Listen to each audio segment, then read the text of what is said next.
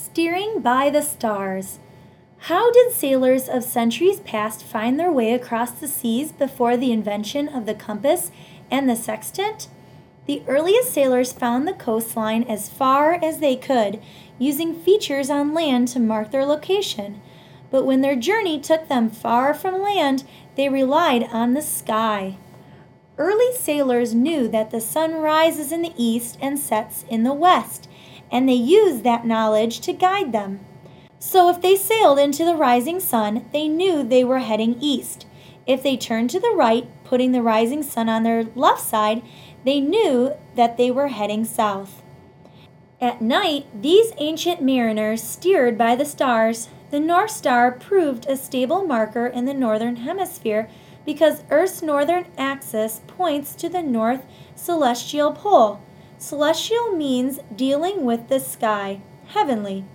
The North Star Polaris is the star currently closest to the north celestial pole. As Earth rotates on its axis, the stars in the night sky seem to move in a circle because they are fixed relative to Earth. But the North Star remains in one spot in the northern hemisphere sky at all times, and all the other stars seem to rotate around it.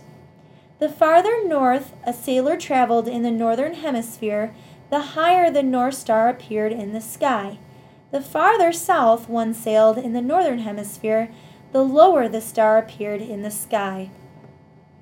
Many sailors of old used a handy tool to help measure precisely how high or low a star was in the sky: their fingers. By holding his arms straight out in front of him, a mariner laid his fingers on top of each other to measure the height of a star, such as the North Star, from the horizon.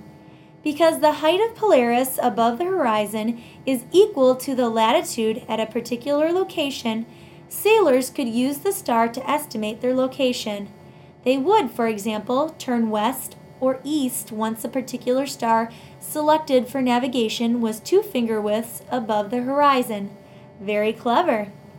Although the skies are still important in guiding ships, today's sailors use computer and satellite technology, such as the Global Positioning System, to guide their travels. Navigators have come a long way since the days of steering by the stars.